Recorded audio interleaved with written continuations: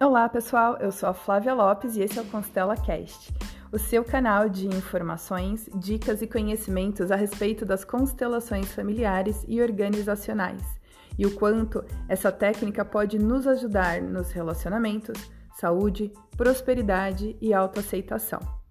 Se você, assim como eu, acredita que a gente veio ao mundo para ser feliz e amar, esse é o seu canal. Bem-vindos!